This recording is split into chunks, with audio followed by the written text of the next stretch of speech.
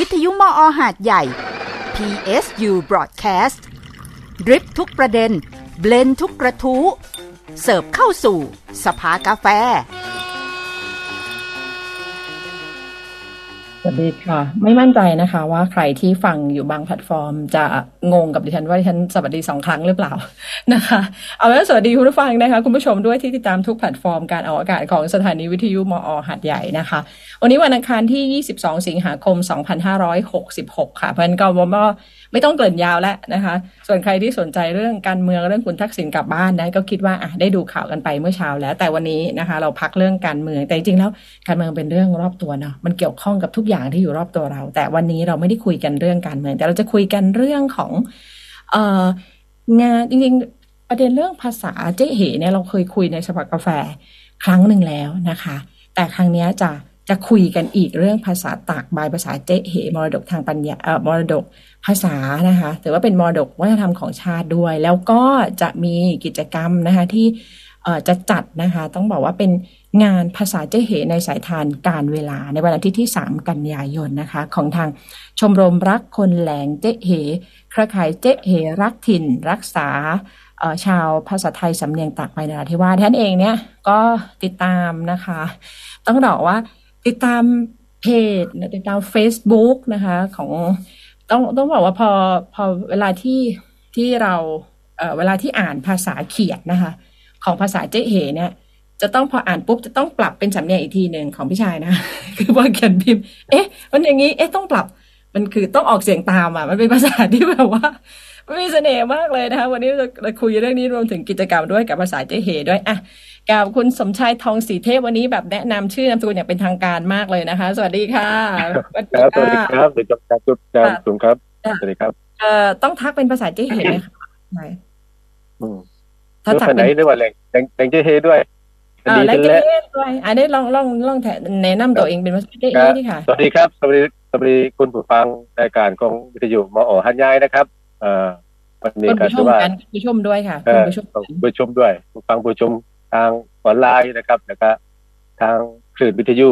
นะครับวันนี้ก็ต้องขอบคุณสถานีวิทยุมอ.หาดใหญ่ที่ให้โอกาสเครือข่ายเราได้มาพูดคุยสำหรับกิจกรรมที่จะเกิดขึ้นในวันที่3นี้ครับครับคือถ้าแรงตายหมอหาดใหญ่ก็จะคำสั้นๆแต่พอภาษาเจ๊เหหมอหาดใหญ่มันต้องย้ายนะคะมันต้องย้ายยาวๆนะก็พี่ชายชนบทนะคะเป็นหัวหน้าวงดนตรีคนบ้านเรานะคะแล้วก็ท่านที่2ค่ะอาจารย์พงษ์พันธ์สุขสุพรรณค่ะสวัสดีค่ะครับสวัสดีครับแล้วก็อาจารย์นิพนธ์รัตนพันธ์ค่ะสวัสดีค่ะอาจารย์คะสวัสดีค่ะสวัสดีท่านผู้ฟังผู้ชมทุกท่านครับพอดีว่าให้พี่ชายเขาแนะนำเป็นตัวแทนแนะนำภาษาเจ๊เหแล้วนะคะไม่เป็นไรทีนี้ขอปูพื้นนิดนึงสำหรับคนที่อาจจะเราก็คุยกันนานมากแล้วนะคะถึงคุยเรื่องภาษาเจ๊เหเนี่ยกันนานแล้วเอาปีกว่าแล้วทีเนี้ยเอาเป็นพื้นสักนิดนึงสำหรับคนที่ไม่เคยได้ฟังแล้วก็ไม่รู้จักและไม่ได้ติดตามเรื่องนี้ว่าภาษาเจ๊เหคือภาษาของคนกลุ่มไหนที่ไหนแล้วมันมีความเฉพาะยังไงและประวัติศาสตร์ของภาษาเจ๊เหเนี่ยอยู่ๆมามีคนต่างไปที่มีสำเนียงแบบนี้ซึ่งมันแตกต่างจากแบบสำเนียงใต้ทั่วไปมากๆแบบนี้นะคะได้ยังไงคะขมวดสำหรับคนที่เรามาปูพื้นเรื่องนี้กันก่อนเนาะบางคนไม่รู้จักภาษาเจ๊เหมาก่อนเลยนะคะท่านอาจารย์นิพนธ์นะครับว่าอาจารย์นิพนธ์ครับเชิญอาจารย์เชิญค่ะอาจารย์นะคะเชิญค่ะภาษาเจ๊เหก็เป็นกลุ่มภาษาไทยภาษาหนึ่งกันนะจริงๆแล้วในความรู้สึกของผมมันน่าจะเป็นภาษาไทยที่ออกสำเนียงเป็นสำเนียงหนึ่งที่ต่างออกไปจากบริบทของความเป็นกลางของทั้งประเทศนั่นหมายถึงว่ามีสำเนียงของภาษาที่มีความเป็นคล้ายๆกับเป็นโน้ตดนตรีแล้วก็มีเสียงยืดเสียงยาวนะเท่านั้นเองอยู่ในบริเวณไหนบ้างที่มีมากที่สุดเราก็ถือว่าอยู่ในอำเภอตากใบจังหวัดนราธิวาสซึ่งติดชายแดนมาเลเซียแต่นั่นไม่ได้หมายความว่าอยู่ที่นั่นเป็นอย่างเดียวเกือบทุกอำเภอในจังหวัดนราธิวาสจะมีคนที่พูดภาษาสำเนียงเจ๊เหอยู่ทั่วไปยกเว้นเกือบทุกอำเภอนะก็มียกเว้นบ้างยกเว้นที่มีชาวมุสลิมที่เป็นส่วนใหญ่ก็ไม่ค่อยได้ใช้ภาษาเจ๊เห แล้วก็ยังมีที่จังหวัดปัตตานีปานาเรสายบุรีแล้วก็กลุ่มภาษาพิเทนในจังหวัดยะลาและกลุ่มของภาษาสกมในจังหวัดสงขลาบางส่วนลักษณะก็คล้ายๆกันและที่สำคัญที่สุดก็คือเรายังมีคนที่พูดภาษาสำเนียงนี้ในประเทศมาเลเซียก็คือในรัฐกะลันตันต่อแดนไปจนถึงดังกานูแถบบ้านมาลัยแถบบ้านสุมาโรหรือบ้านนกยูงติดกับดังกานูก็ยังมีสำเนียงแต่ว่าทางโน้นเขาจะยาวมากกว่าทางตักไปนั่นก็คือบริเวณที่จะว่ายาวหมายถึงว่าจะลากยาวจะลากคำยาวกว่าต่างใบอีกเหรอคะอาจารย์ครับยังมียาวไปอีกในบางคำนะครับในขณะเดียวกันถ้าพูดถึงประวัติศาสตร์เนี่ยเราก็ถกเถียงกันมาตลอดเวลายังไม่มีข้อสรุปที่ชัดเจนเนื่องจากว่าหลักฐานบางอย่างก็ดีหรือร่องรอยทางเอกสารเบื้องต้นก็ดีที่จะเชื่อมโยงแต่สำหรับผมมีความเชื่ออยู่อย่างหนึ่งว่าการมาของภาษาตรงนี้ในอดีตเคยพูดไว้ครั้งสองครั้งว่าการอพยพของคนในอดีตเนี่ยมันน่าจะมีเหตุผลไม่มากนักคำว่าเหตุผลไม่มากนักอาจจะเป็นโรคระบาดที่อยู่ไม่ได้หนึ่งละสองสงครามสามหรืออาจจะเกิดการขัดแย้งทางการเมืองภายในที่เกิดขึ้นหรือว่าสี่ส่งคนมาปกครองแต่เหตุผลที่ส่งคนมาปกครองนี้เราจะเห็นว่าปราสาทไทยจะมีแค่ปัตตานีแค่สงขลาแต่จะเลยไปถึงนราธิวาสถึงตากใบนี่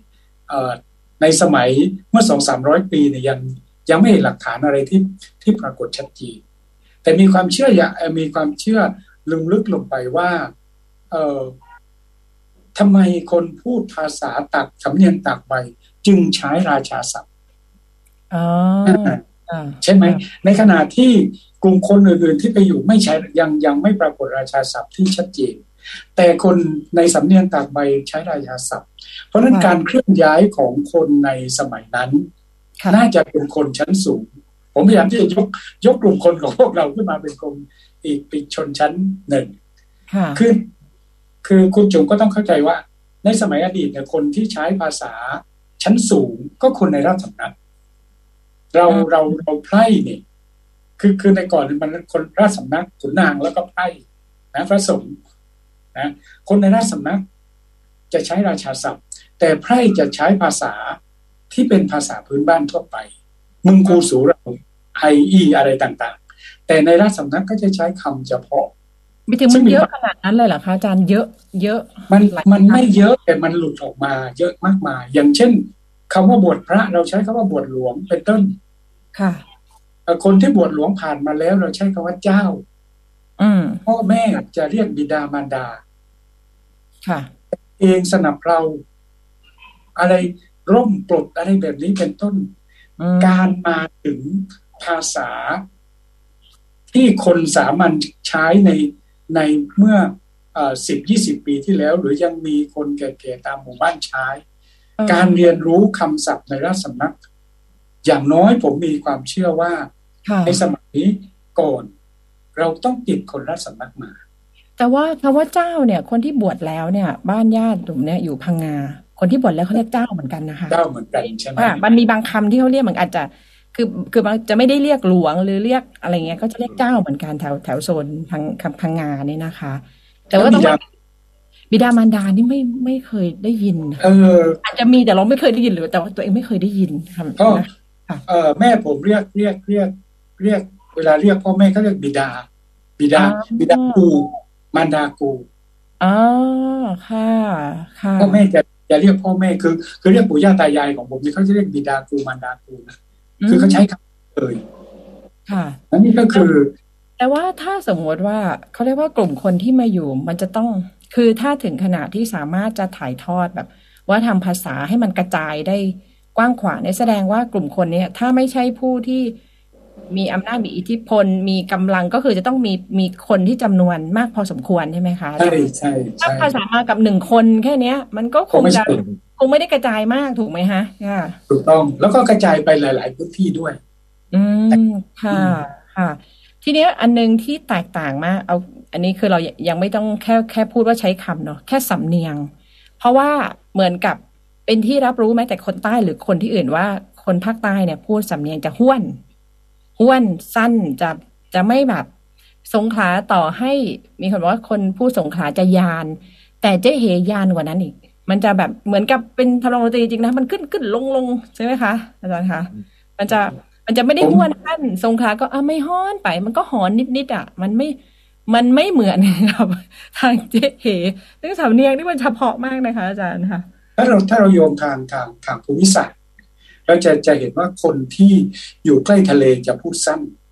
คนที่อยู่บนภูเขาสูงจะพูดยาวเป็นไปได้ไหมว่าคนที่พูดยาวน่าจะมาจากที่สูงค่ะอาจารย์ลองสักประโยคสิคะมันยาวขนาดไหนคะคนเจ๊เหนะคะมันไม่ถึงกับยาวแต่ว่าคำบางคำนั่นเหมือนว่ากายไก่นี่คือกายไม่พายไม้อีไรไม่ฮ้อนหลุดทำหลบเรินมันก็จะมีเป็นเสียงที่นั่นว่าเดี๋ยวให้ชายลองพูดดูชายจะมีการคำตรงนี้ในการเดี๋ยวเราดูพูดอะไรดีในพี่จะลองดีค่ะ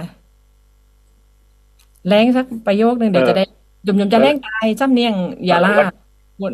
วันนี้ครับว่าเราจะได้กินแกงกายใส่น้องไม่พายเลยดิถวายโรยและประมาณนั้นวันนี้ซะว่าเราได้กินแกงไก่กับน้องใหม่ไปร้อยแล้วถูกไหมคะวันแต่ว่าก็ไม่ทันนี่คือวันนี้เราจะได้กินแกงไก่ก็คืออันนี้คือไก่แกงไก่กับน้องใหม่พายก็คือน้องใหม่พายใช่ร้อยและร้อยก็คือร้อยสั้นๆเลยร้อยแต่มันอาจารย์จะมีเละกับไปแล้วอีกเติมเข้าไปให้มันร้อยก็ได้ร้อยเละค่ะมันจะเป็นสำเนียงเฉพาะที่ต้องมีเติมเหมือนมีอ่ะแต่ว่าเวลาเราไปถามอะไรกินข้าวหรือมีก็คือมาข้าวอะไรไม่กินข้าวอะไรมีประมาณว่ากินข้าวแล้วไหมกินข้าวแล้วไหมได้กินข้าวแล้วยังอะไรประมาณนี้แต่ว่าคำว่าหมีอ่ะจะเป็นคำต่อท้ายคำถามของคนที่เห็นจะส่วนมากจะมีคำว่าหมีอยู่ท้ายตลอดจะเป็นเอกลักษณ์เฉพาะเลยว่าหมี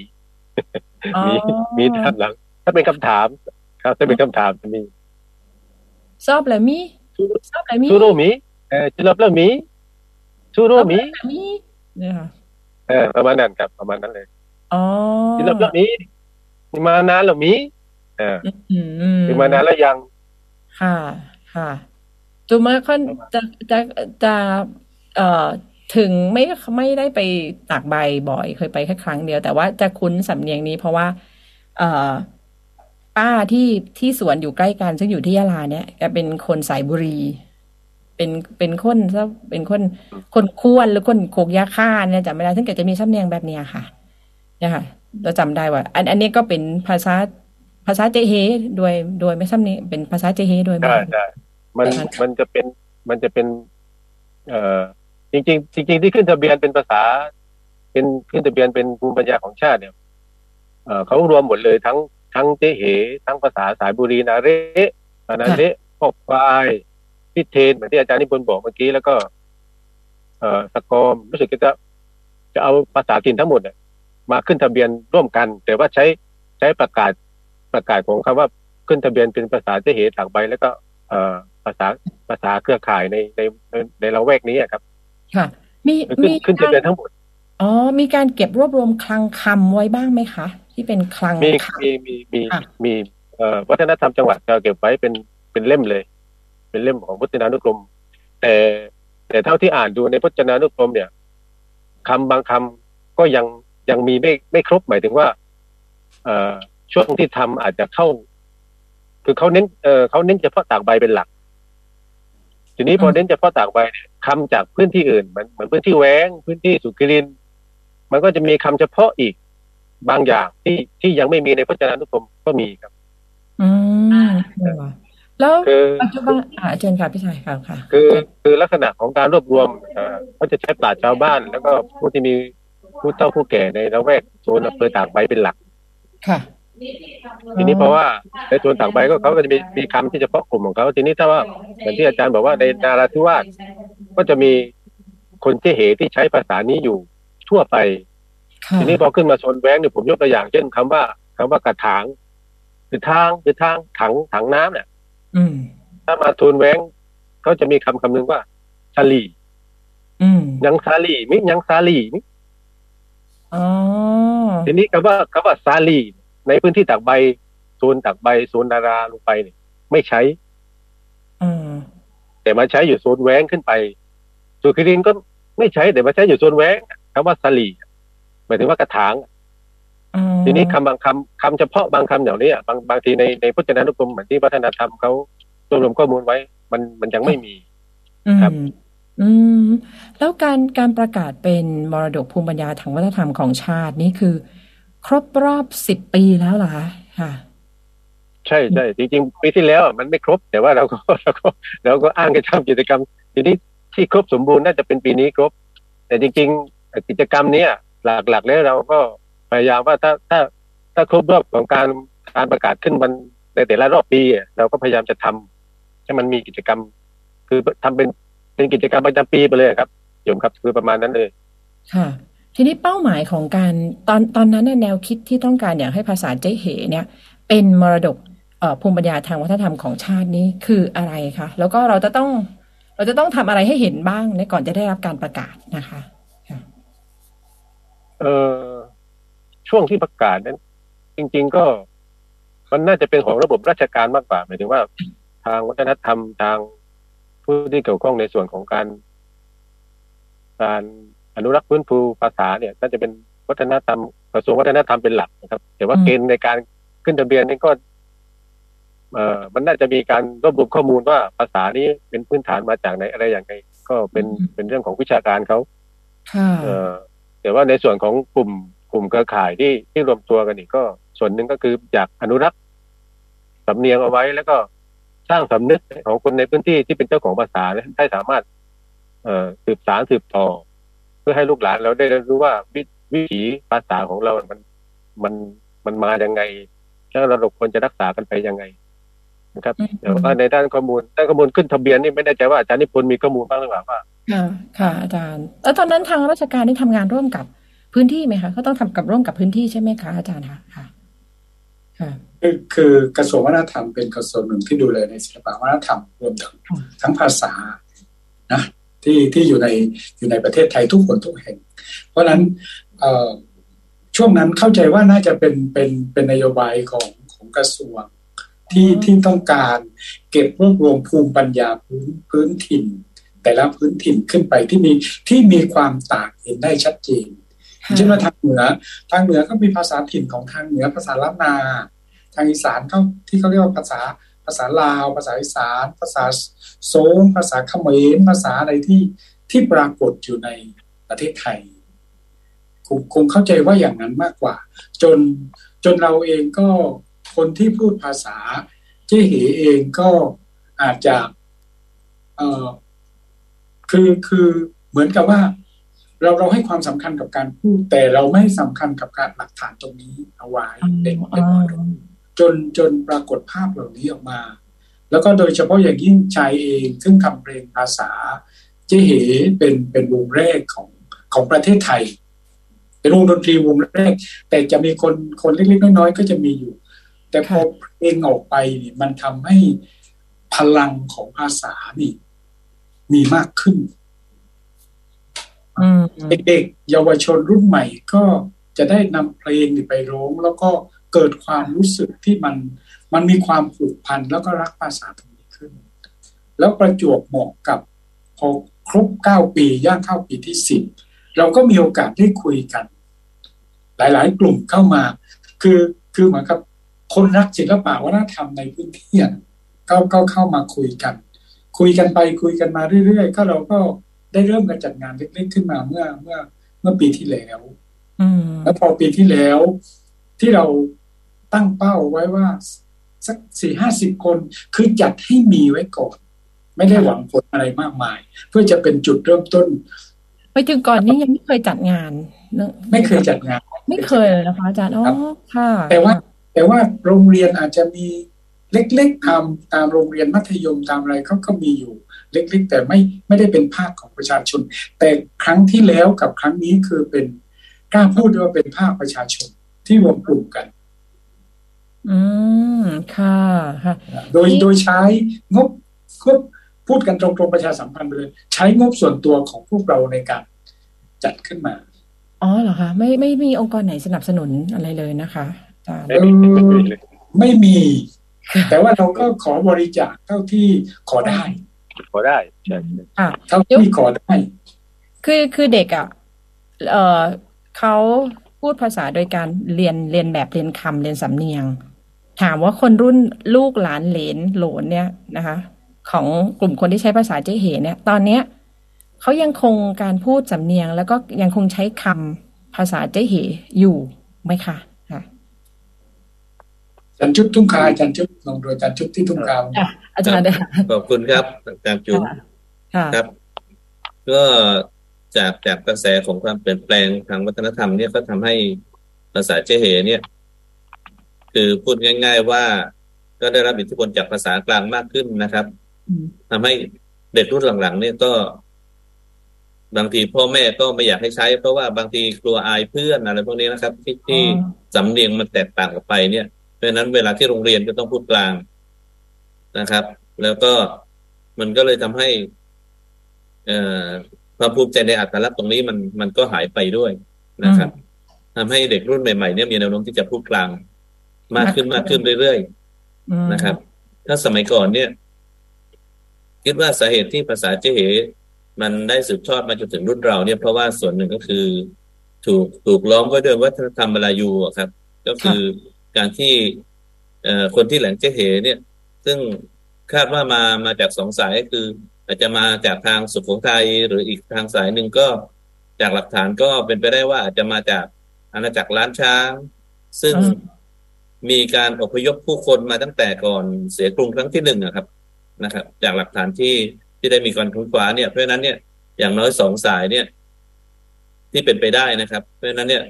ในช่วงแรกๆที่เข้ามาตั้งถิ่นฐานกันก็โดนล้อมไว้ด้วยวัฒนธรรมมลายู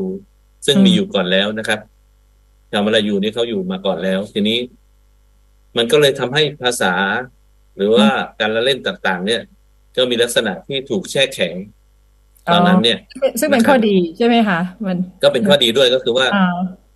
ก็คือใช้กันในภาษาแล้วก็มีการผสมผสานกลืนกลายกับภาษามลายูด้วยนะครับทำให้คำมลายูไปอยู่ในเจ๊เหคำเจ๊เหไปอยู่มันในมลายูอะไรพวกนี้ครับอาจารย์เช่นอะไรบ้างคะคำมลายูไปอยู่ในเจ๊เหเช่นพอยกตัวอย่างได้ไหมว่านึกออกไหมคะอาจารย์ตอนนี้คำว่าปากะอะไรพวกนี้ครับคำว่าปากะเนี่ยแปลว่าร่วมแรงร่วมใจอะไรประมาณนี้ครับเราก็ใช้กันติดปากเอาปากะกันไปทางหญ้าอะไรพวกนี้ครับนะครับปากะกันไปทำกิจกรรมอะไรต่างๆอะไรพวกนี้นะครับหลายๆคำครับที่ผสมผสานกันอยู่นะครับค่ะครับทีนี้พอช่วงหลังที่เรามีการรณรงค์ในเรื่องของภาษากลางเนี่ยก็ทำให้ความภูมิใจในอัตลักษณ์ตรงนี้มันน้อยลงไปแล้วก็พูดง่ายๆว่าเรามีการติดต่อสื่อสารกันมากขึ้นนะครับก็ทำให้ลูกหลานเรารุ่นหลังๆเนี่ยที่จะแหลงเจ๊เหก็น้อยลงพ่อแม่ก็ไม่ค่อยให้แหลงเจ๊เหกันแล้วอย่างมากก็แหลงอยู่กับบ้านอะไรประมาณนี้นะครับคือทั้งสำเนียงทั้งคำที่ใช้มันก็เปลี่ยนไปใช่ไหมคะมันก็เปลี่ยนลงไปครับอย่างของแถวบ้านจุ๋มถึงจะพูดใต้ที่บ้านแต่รู้เลยว่าคำที่ใช้มันจะเป็นคำกลางกลางที่ใช้เพียงแค่เปลี่ยนสำเนียงเป็นใต้คำบางคำที่เป็นคำใต้เช่นการเรียกสิ่งของนะคะโคมในเนี้ยทุกวันนี้เรียกกะละมัง ซึ่งกระมังมันเป็นคำภาษากลางแต่เปลี่ยนใช้ไวยากรณ์กลางเข้ามาใช่คือใช้คำกลางคำที่เรียกสิ่งของเป็นคนภาคกลางแต่เปลี่ยนสำเนียงเป็นใต้แค่นั้นเองกินได้กินข้าวไปหยิบกะละมังนะสมัยก่อนเราเรียกโคมนะโคมก็คือโคมแต่นี่คำก็เปลี่ยนไปเหมือนกันได้ประมาณนี้นะคะอันนี้ก็ค่ะภาษาเจ๊เฮเนี่ยพูนนะคะอาจารย์พูนพุ่นนี่เหมือนกับทางบางจังหวัดของภาคใต้ก็เรียกพุ่นนะคะโคมนะคะโคมได้ไหมคะอาจารย์นะค่ะแล้วทีนี้ทำยังไงคะอาจารย์จุ๊บคะทีเนี้ยมันเป็นความเพราะว่ามันเจอทุกหลายที่อะนะคะที่เจอปัญหาแบบนี้แล้วเราจะส่งทอดให้กับคนรุ่นต่อไปให้เขายังสำเนียงยังคำนะคะของเจ๊เหเอาไว้ยังไงคะก็เหมือนอย่างที่อาจารย์นิพนธ์แล้วก็ชายได้พูดถึงก็คือเรื่องของตอนแรกเราก็ต้องสร้างความภาคภูมิใจในอัตลักษณ์ก่อนนะครับผมว่านะครับคืออย่าอายก่อนที่จะพูดนะครับคือส่วนหนึ่งเราอาจจะโดนปัจจัยภายนอกมันเข้ามาแทรกซึมจนเราไม่กล้าที่จะแสดงอัตลักษณ์ออกไปดังนั้นเนี่ยพ่อแม่หรือว่าครอบครัวเนี่ยก็ต้องพยายามให้เด็กมีความภาคภูมิใจที่จะพูดภาษาของตนเองภาษาของชุมชนนะครับค่ะเรื่องของประวัติศาสตร์ท้องถิ่นเนี่ยก็มีความสำคัญนะครับคือการที่เด็กคนหนึ่งจะรู้สึกภูมิใจในรากเหง้าของตนเองอ่ะมันก็เป็นที่มาของการที่น่าจะทำให้เกิดการรื้อฟื้นภาษาเจ๊เหขึ้นมาได้นะครับมีความภาคภูมิใจที่ได้ร้องเพลงของชายมีความภาคภูมิใจที่ได้อ่านบทกวีบางส่วนของอาจารย์นิพนธ์เนี่ยซึ่งนามปากกาท่านก็คือสายทานสิโปนะครับก็แต่งเป็นภาษาเจ๊เหด้วยในงานเนี้ยที่เราจะจัดกันวันที่3 กันยายนเนี่ยอาจารย์นิพนธ์จะมาอ่านบทกวีภาษาเจ๊เหด้วยครับในไลฟ์นะคะสวัสดีคุณไพศาลนะคะคุณสมมาตรคุณไพศาลบอกว่าที่บ้านเนี่ยสอนภาษาเจ๊เหให้เด็กตั้งแต่เล็กๆนะคะใช่ด้วยแต่คุณไพศาลว่าที่ภูเก็ตก็เรียกพุนกันนะคะโคมพุนเหมือนกันนะคะนะคะเดี๋ยวแล้วงานเนี่ยปีที่แล้วตอนที่เราทำเนี่ยเราทำออกมายังไงบ้างคะกิจกรรมที่เราทำปีที่แล้วแล้วปีนี้อะไรที่ยังคงมีอยู่อะไรที่เราจะเพิ่มจะเติมเข้าไปอีกบ้างเดี๋ยวขออนุญาตเสริมพี่จุ๊บนิดนึงจริงๆสถาบันครอบครัวจะเป็นพื้นฐานหลักใหญ่เลยสำหรับการสืบทอดภาษาของลูกหลานนะครับเพราะว่าเท่าที่สังเกตก็เหมือนรอบนี้เราจะมีการมอบทุนการศึกษาให้เด็กที่พูดภาษาเจ๊เหได้จำนวนหนึ่งด้วยก็คือคัดเลือกเด็กในแต่ละพื้นถิ่นในแต่ละอำเภอที่จะเข้ามารับทุนแล้วก็ดูว่าทุนเราได้ประมาณเท่าไหร่ก็จะคัดสรรเลือกน้องๆหนูๆที่ว่าเป็นลูกหลานของคนบ้านเรามาเพื่อรับทุนแต่ว่าข้อแม้ก็คือเด็กต้องพูดเจ๊เหได้ทางสำเนียงทางคำใช่ไม่ใช่ว่าคำกลางแต่แค่สำเนียงแค่นั้นเองไม่ใช่คือต้องพูดเจ๊เหแบบเจ๊เหดั้งเดิมเลยทีนี้มันก็มีหลายส่วนก็เลยต้องสังเกตก็คือว่าครอบครัวนี่แหละคือจุดเริ่มที่สำคัญมากที่จะทำให้ลูกหลานเรามีความกระตือรือร้นที่จะพูดที่จะใช้ครับค่ะอันนี้คือปีที่แล้วมีไหมคะพี่ชายยังไม่มีใช่ไหมให้ปีนี้ทุนใช่ไหมครับใช่ค่ะปีที่แล้วก็มีครับปีที่แล้วก็มีกี่ทุนคะปีที่แล้วให้ปีที่แล้วไม่ได้ใจ10หรือเปล่าหรือว่า6แต่ปีนี้ก็ปีนี้นี่ล่าสุดน่าจะเบื้องต้นตั้งไว้6ทุนเมื่อวานก็ได้ประสานไปทางกลุ่มของท่านปลัดจังหวัดกลุ่ม JK Rider นี่ก็แจ้งมาว่าจะให้มาอีก5ทุนแล้วก็มีกลุ่มของเครือข่ายเจ๊เหนราธิวาสอีกปีนี้น่าจะ10ได้ค่ะแล้วก็มีทางผู้กำกับของนราธิวาสอีกกลุ่มนึงแต่ว่ายังไม่แน่ใจว่าได้มากี่ทุนปีนี้น่าจะมากกว่า10ทุนคุณสมมาตรให้ข้อมูลมาเพิ่มนะคะปีที่แล้ว6ปีนี้มากกว่า10แสดงว่าถ้ายิ่งทุนเยอะอาจจะเป็นสร้างแรงจูงใจฝึกเอาแรงกันให้เพื่อนไปเรื่อยอะไร5 อย่างไหมค่ะ5 อย่างไหมค่ะปีที่แล้ว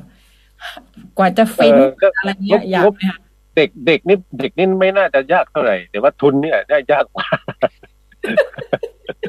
เพราะว่าเรียนพี่จุ๋มอย่างนี้เพราะว่าเราไม่มีงบประมาณอุดหนุนจากส่วนราชการไหนเลยไง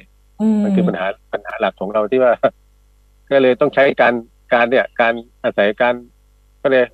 ความคุ้นเคยของพรรคพวกเพื่อนฝูงสำหรับบุคคลที่มีใจจิตสาธารณะที่อยากจะสนับสนุนทุนการศึกษาให้เด็กๆอะไรประมาณนี้ก็คือพยายามใช้เกาะกลุ่มกันแบบนี้เครือข่ายกันแต่ว่าถ้าจะมีงบประมาณจากภาครัฐมาสนับสนุนจริงๆก็ยินดีนะครับแต่ว่าก็ตอนนี้ก็ยังไม่มีหน่วยงานไหนเข้ามาสำนักงานวัฒนธรรมจังหวัดราคาที่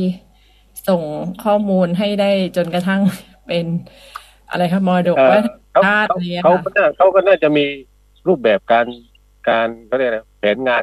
เฉพาะของเขาอยู่อาจจะว่าในส่วนกิจกรรมแบบนี้อาจจะไม่อยู่ในกรอบของแผนการเขาหรือเปล่าอันนี้ก็ไม่แน่ใจว่าอันนั้นที่ข้อได้คืออบจข้อได้ค่ะอบจนี้อาจารย์นิพน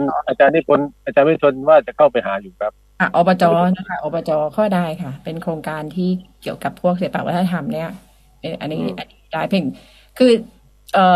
คือองค์กรที่คิดว่าที่พร้อมจะให้ทุนมีอยู่แล้วแหละเพียงแต่ว่าเรายังไม่เจอกันยังหากันไม่เจอนะคะยังหาเจอเด็กหาไม่ยากจริงก็คือเราสร้างรูปแบบสร้างโปรไฟล์ให้ดูก่อนว่ากิจกรรมที่เราจัดรูปแบบไหนคือเราจะได้เป็นโมเดลไว้ว่านี่กลุ่มเครือข่ายที่เหรักศิลป์รักษาจะจัดกิจกรรมก็คือมีรูปแบบประมาณแบบนี้แต่จริงๆก็คือเราไม่ได้จำกัดกลุ่มเฉพาะแค่ว่าคนที่เหนะครับก็คือเปิดกว้างทุกกลุ่มใครที่มีกิจกรรมหรือจะมีอะไรเข้ามาร่วมคือเราเปิดกว้างหมดครับคนจากสงขลาพัทลุงรอบนี้มีพี่ๆจากพัทลุงก็บริจาคเงินมาช่วยด้วยก็มีคือจากถิ่นอื่นตอนแรกก็คือถามเข้าใจว่าเป็นคนในพื้นที่ดาราหรือใช้ภาษาถิ่นจะบอกไม่ใช่ผมอยู่พัทลุงแต่ว่าเห็นโปสเตอร์งานเห็นอะไรแบบนี้ก็เลยอยากช่วยสนับสนุนก็คือเป็นคนพัทลุงก็ยังช่วยทีนี้ก็เลยก็จริงๆก็ไม่ได้ปิดกั้นว่าต้องเป็นภาษาที่เหนะครับคือทุกกลุ่มชนทุกใครที่มีเวลาก็สามารถเข้ามาเยี่ยมชมได้ครับมีคำถามนะคะว่าจากท่านน่าจะเป็นท่านพระครูสิริยานวิมลนะคะที่นราธิวาสมีรายการวิทยุภาษาเจ๊เหหรือเปล่าคะตอนนี้ที่มีก็คือมีอยู่ขอย้อนเป็นนึงถ้าเป็นเมื่อก่อนสมัยก่อนเขาเรียกว่าเจ้าเอื้อนตูตี้ก็คือท่านตอนนี้รายการเจ้าเอื้อนตูตี้ค่ะตูตี้สถานีวิทยุประมาณว่าพูดคุยหรือเปล่าประมาณนั้นใช่ตูตี้พูดคุยแล้วเราได้ยินตูตี้กันนี่นะคะตั้งแต่เราเด็กๆตั้งแต่เกิดมาตั้งแต่พอเริ่มได้ยินเสียงวิทยุก็คือจะได้ยินเสียงลุงเจ้าเอื้อนเนี่ยเป็นโมเดลหลักเลยว่าภาษาที่เหก็คือสถานีวิทยุ912ค่ะยุคแรกๆเลยยุคแรกๆของสมัยนั้นเลยตอนนี้แกเกษียณราชการไปอยู่กรุงเทพแล้วปัจจุบันก็เท่าที่มีก็คือวิทยุสมท.กุลกก็มีพี่ดีเจน้ำใสประชาสัมพันธ์ของเขตการศึกษากุลกพื้นที่เขตการศึกษาเขต2เนี่ยก็จัดรายการภาษาที่เหแล้วก็ดีเจน้องแตงดีเจโคกรักดีเจน้องแตงนี่อยู่912เนี่ยที่เราจะมีคิวสัมภาษณ์วันที่28ก็คือภาษาเจเฮกันแล้วก็เป็นรายการภาษาเจเฮเลยแล้วเขาจัดรายการแรงตายสำเนียงภาษาเจเฮเลยพูดเจเฮเลยพูดเจเฮเลยก็มีดีเจออนไลน์ก็ดีเจณเด่นทองอันนี้ออนไลน์ทางสทรนราธิวาสถ้าจำไม่ผิดนะครับอันนี้ก็ภาษาเจเฮเหมือนกันก็มีหลายท่านครับหลายท่านตอนนี้ดีเจมนูนของสถานีวิทยุตากใบเรดิโอก็ใช้อยู่ครับผมก็มีโอกาสไปจัดอยู่สปท.กุลกอยู่ช่วงนึงช่วงก่อนโควิดแต่หลังจากโควิดก็ยังไม่ได้เข้าไปจัดรายการคือท่านว่านะสำหรับคนจริงๆแม้แต่ในจังหวัดอื่นก็เหมือนกันเนี่ยมันเจอความท้าทายที่ว่าอย่างที่บอกว่าตอนนี้เด็กจะพูดภาษากลางกันนะคะเพราะว่าบางทีพ่อแม่ก็รู้สึกว่าเดี๋ยวพูดกลางแล้วถ้าให้พูดแรงตายมาตั้งแต่เด็กนี่แรงกลางถึงอีทองแดงอะไรแบบนี้นะคะจริงๆแล้วจะบอกว่าต่อให้เด็กที่เขาพูดใต้ไม่ได้ก็เถอะตอนนี้เวลาคนใต้พูดภาษากลางนะคะ ฟังออกเลยว่าเป็นคนไทยเพราะว่าสำเนียงอ่ะของเรามันจะมีความแข็งใช่ไหมคะอาจารย์คนใช่ไหมคะเราไปอยู่กรุงเทพแต่ว่าอย่างนี้เป็นคนใต้ใช่ไหมแต่มันเป็นเรื่องปกติธรรมชาติไงสำเนียงของแต่ละภาคแต่คนที่เหพูดกลางจะไม่ทองแดงนะจะนวลแล้วมันเห็นไหมคะถ้าเหมือนคุณพัทลุงพูดกลางเหมือนอาจารย์ทีมงานดนตรีผมอาจารย์กศลนี่พูดเอาไปเข้าห้องอัดที่งองูนี่ออกไม่ได้เลยแล้วคนพัทลุงนี่ออกงองูไม่ได้เลยแต่ถ้าคนที่เหพูดกลางนี่น้อยมากที่ออกทองแดงค่ะแล้วก็ที่เหแต่ถ้าเปรียบตรงนี้ไม่ทองแดงครับเมื่อของจุ่มนี่เหมือนคนยะลาเนี่ยก็ในที่บ้านก็พูดใต้ก็เวลาพูดกันพูดแบบนี้นะคะแล้วก็ภาษาเราเรียนรู้และเรียนแบบกันได้เพราะฉะนั้นว่าไม่ต้องกังวลเพราะว่าสำเนียงแต่ละภาคเนี่ยต่อให้พูดกลางเนี่ยมันติดหางเสียงอยู่ในสำเนียงที่พูดอยู่แล้วมันเด็กหลายคนพูดใต้ไม่ได้ก็จริงแต่เวลาพูดกลางเรารู้เลยว่ามันมีความแข็งอยู่ในภาษาเหมือนกับมีพี่ที่ทำงานที่สถานีค่ะเป็นคนลพบุรีเวลาที่เขากลับเขาพูดใต้ไม่ได้นะอยู่ลพบุรีแล้วไปอยู่ที่นี่นานแล้วเขาบอกตอนที่เขากลับไปเนี่ยญาติทางโน้นบอกว่าทำไมเธอพูดแต่ว่าแบบมันแข็งทองแดงเพราะเขามาอยู่ภาคใต้นานแล้วมันคุ้นชินเขาเรียนแบบไปแล้วนะคะแล้วอย่างการพูดภาษาถิ่นได้ตอนนี้ฉันว่ามันเป็นความถ้าจะบอกวัยรุ่นคือมันเป็นความเท่เรารู้สึกได้เลยว่าเราพูดภาษาถิ่นได้อะมันเท่อะพูดภาษากลางได้นี่คือเรื่องปกติแต่ถ้าเราพูดภาษาถิ่นได้แล้วเราเข้าใจภาษาถิ่นเนี่ยมันบอกไม่ถูกอะเรารู้สึกว่าเรามีตัวตนอะไรบางอย่างที่เราเข้าถึงมันน่ะนะคะเราเข้าถึงมันเราสับสวิตได้อ่ะนะคะเนี่ยค่ะทีนี้ก็ตอนนี้ถ้ากิจกรรมในปีนี้มีอะไรบ้างนอกจากที่ระดมทุนให้ทุนกับเด็กนะคะที่เขาภาษาเจ๊เห็นว่าแหละนะคะพี่จุ๊บครับพี่จุ๊บเชิญพี่จุ๊บครับได้ครับต้องมีการอ่านบทกวีภาษาเจ๊เห็นนะครับโดยต้องนะคะโดยท่านสายทานสิบโปของเรานะครับค่ะอาจารย์มีแซมเปิลไหมอาจารย์มีแซมเปิลทั้งนี้ไหมคะเอาบทกวีของอดีตก็ได้ค่ะถ้าอาจารย์คิดว่าแบบปีนี้อยากจะโชว์สดๆไว้สำหรับปีนี้นะอาจารย์มีอยู่แล้วครับข้อมูลเต็มเปี่ยเลยครับเอาแบบกวีภาษาเจ๊เหเลยนะเอาเจ๊เหแบบเจ๊เหเลยค่ะอาจารย์ค่ะคือเวลาบอกเวลาจะเป็นเจ๊เหด้วยตรงๆนั้นไม่มีหรอกนะแต่ว่าเขียนเป็นภาษากลางแล้วออกเสียงเป็นภาษาเจ๊เหดีกว่าเนาะได้แล้วแต่อาจารย์เลยค่ะเอาที่ถนัดเลยค่ะสักฮิตเนาะสักฮิตพอเนาะสักฮิตหนึ่งมังอีฟได้คืนจันทร์เต็มดวงดาวเต็มฟ้าเสียวนึงสบตายังจำได้สายน้ำบางนาราแวมแสงไฟสายใยทรงจำก็ตำนานสี่แยกถนนท่าประยาสายนุ่มสาวหมากไม้เดินทางผ่านเสทศวรรษยังร่าวรานวันวานทวนภาพความทรงจำเราเด็กเกินไปสมัยนั้นความฝันของใครจึงไว้ความหรือใครย้อนแย้งเหมือนแกล้งทำมืดค่ำเทเดิมเริ่มไร้ดาวไม่ยากโทษสิ่งใดให้วิตกไม่ยากโกหกให้กู้ข้าวก็เก็บเส้นทางบางเรื่องราวกลบฟังห่วงหาวความคำนึงนานเท่าใดกำแพงแสงสว่างอยู่ในความห่างว่างความคิดถึงเงียบสงัดของคำเฝ้ารำพึงอีกครึ่งรำพันเพียงข้างเดียวยาวมากเลยนะคงพอแล้วนะก็คือภาษาบทกวีนี่คุณจุ๊บค่ะคือถ้าเราเขียนเป็นภาษาตักใบบางทีการสัมผัสเวลาอ่านมันก็ไม่ออกมาแล้วคนที่ฟังบอกว่าเขาบอกว่าทำไมฉันทลักษณ์ถึงเพี้ยนไปอย่างนี้ไม่สัมผัสอย่างเช่นไก่ไปกับกายอย่างนี้สระกับสระอายอยักษ์อย่างนี้มันคนในข้างนอกเขาอาจจะ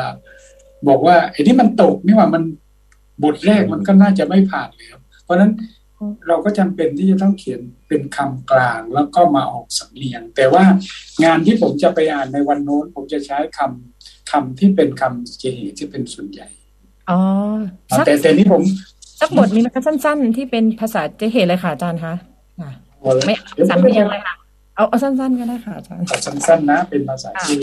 ค่ะมันมีบทกวีเยอะเลยจ้ะ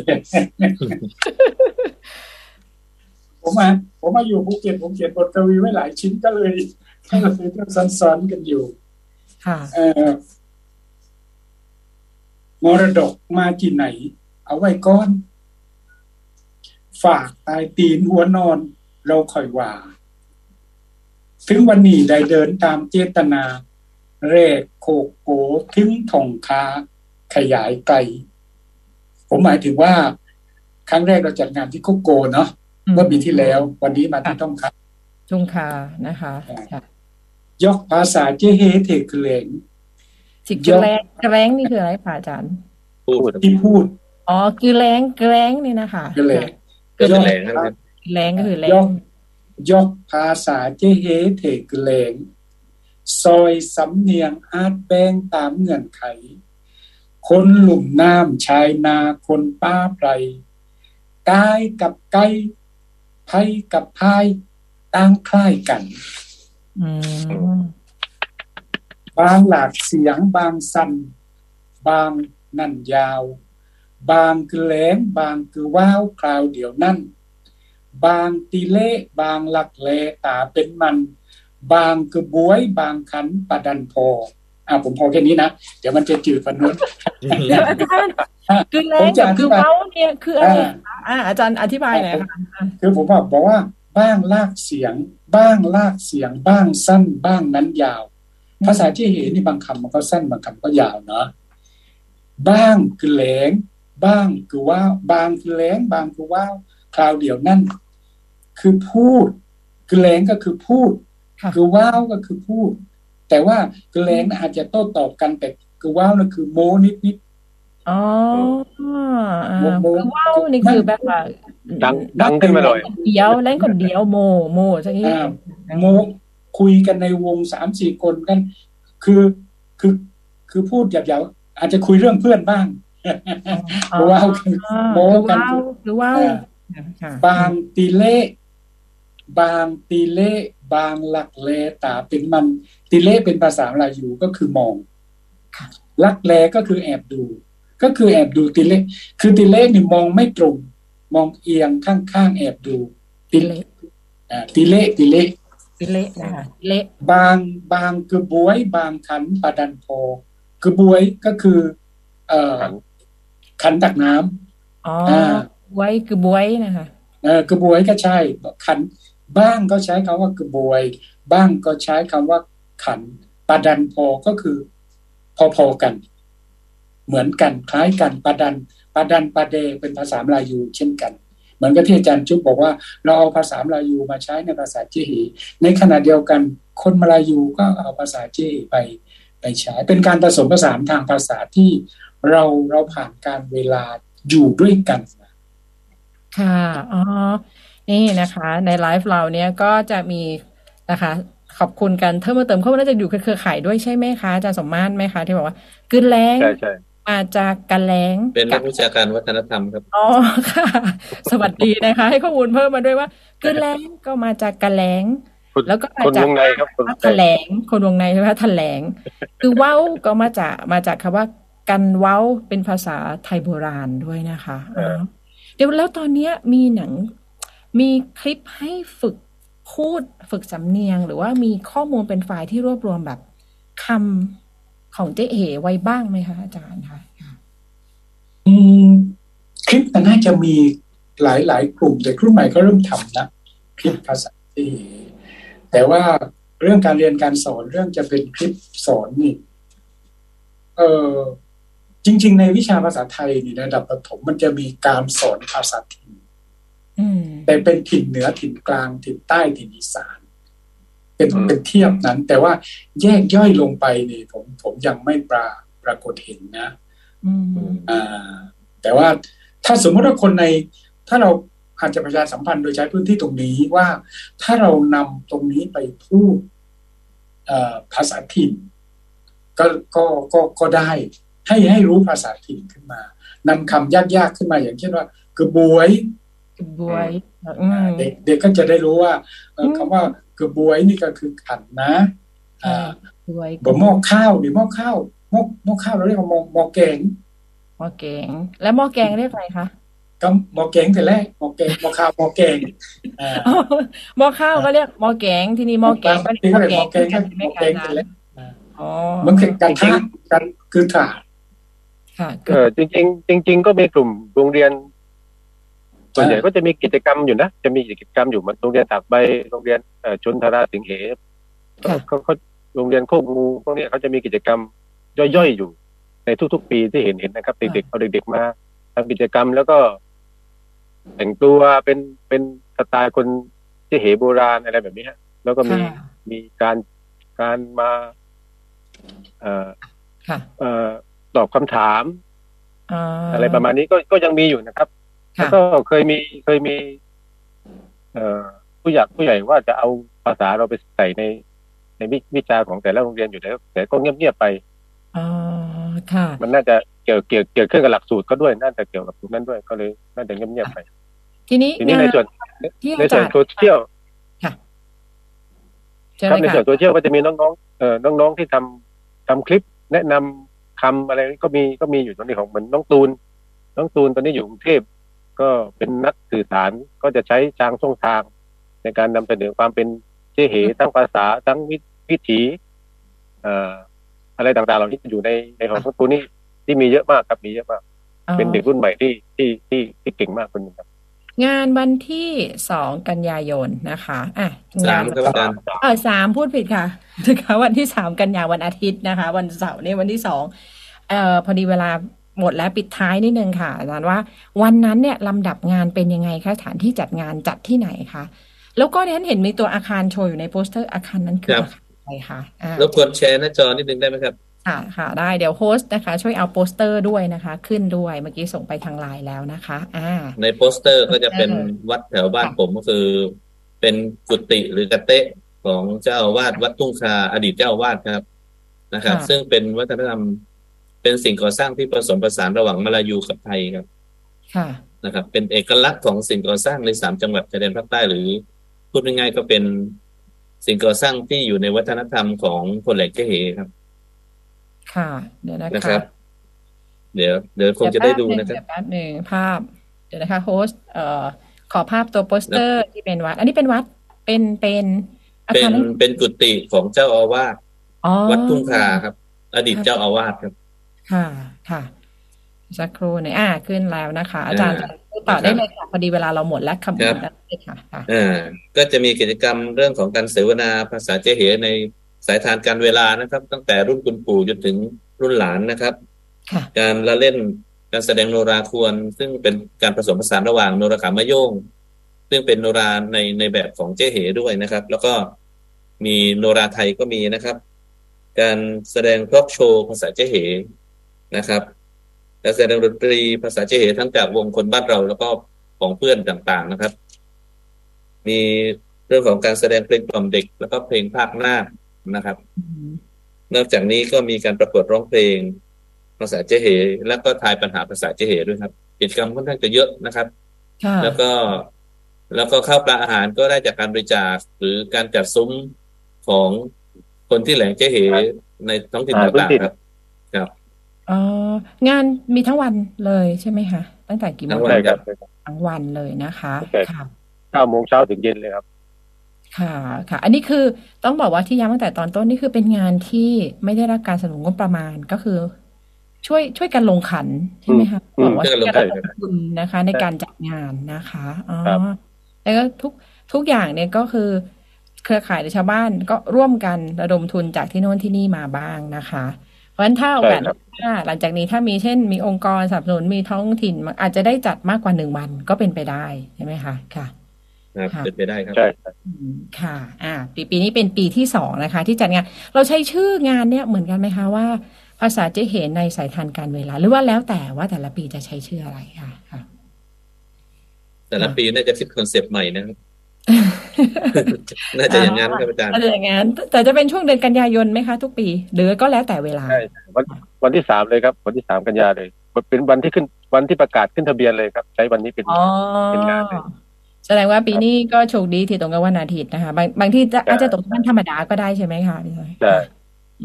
ค่ะเวลาหมดแล้วนะคะเพราะฉะนั้นถ้าจะติดตามภาษาเจ๊เหติดตามข้อมูลหรือทางชมรมทางเครือข่ายเนี่ยตอนนี้ไปตามที่ไหนคะค่ะหลักๆก็จะมีเพจเครือข่ายเจ๊เหรักถิ่นรักษาครับแล้วก็เพจรักคนแหลงเจ๊เหกลุ่มชมรมชาวภาษาเจ๊เหตากใบเพจสืบทอดดีๆที่ทุ่งคาแล้วก็ Facebook ของวงคนบ้านเราก็จะมีหลากหลายเพจอยู่นะครับก็ติดตามได้ก็จะมีเรื่องราวต่างๆที่จะลงประชาสัมพันธ์กันอยู่เรื่อยๆครับค่ะคือจุ๋มพยายามจะฝึกสำเนียงไม่ได้เลยค่ะว่าอีขอบคุณเป็นภาษาเจเฮไม่ได้ค่ะสำเนียงก็ไม่ได้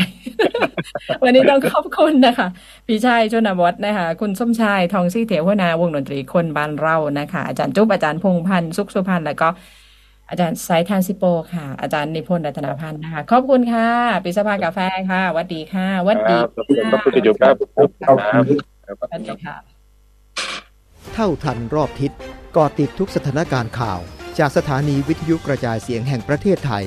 ได้ทุกต้นชั่วโมงที่นี่วิทยุมอ.หัดใหญ่ FM88 PSU Broadcast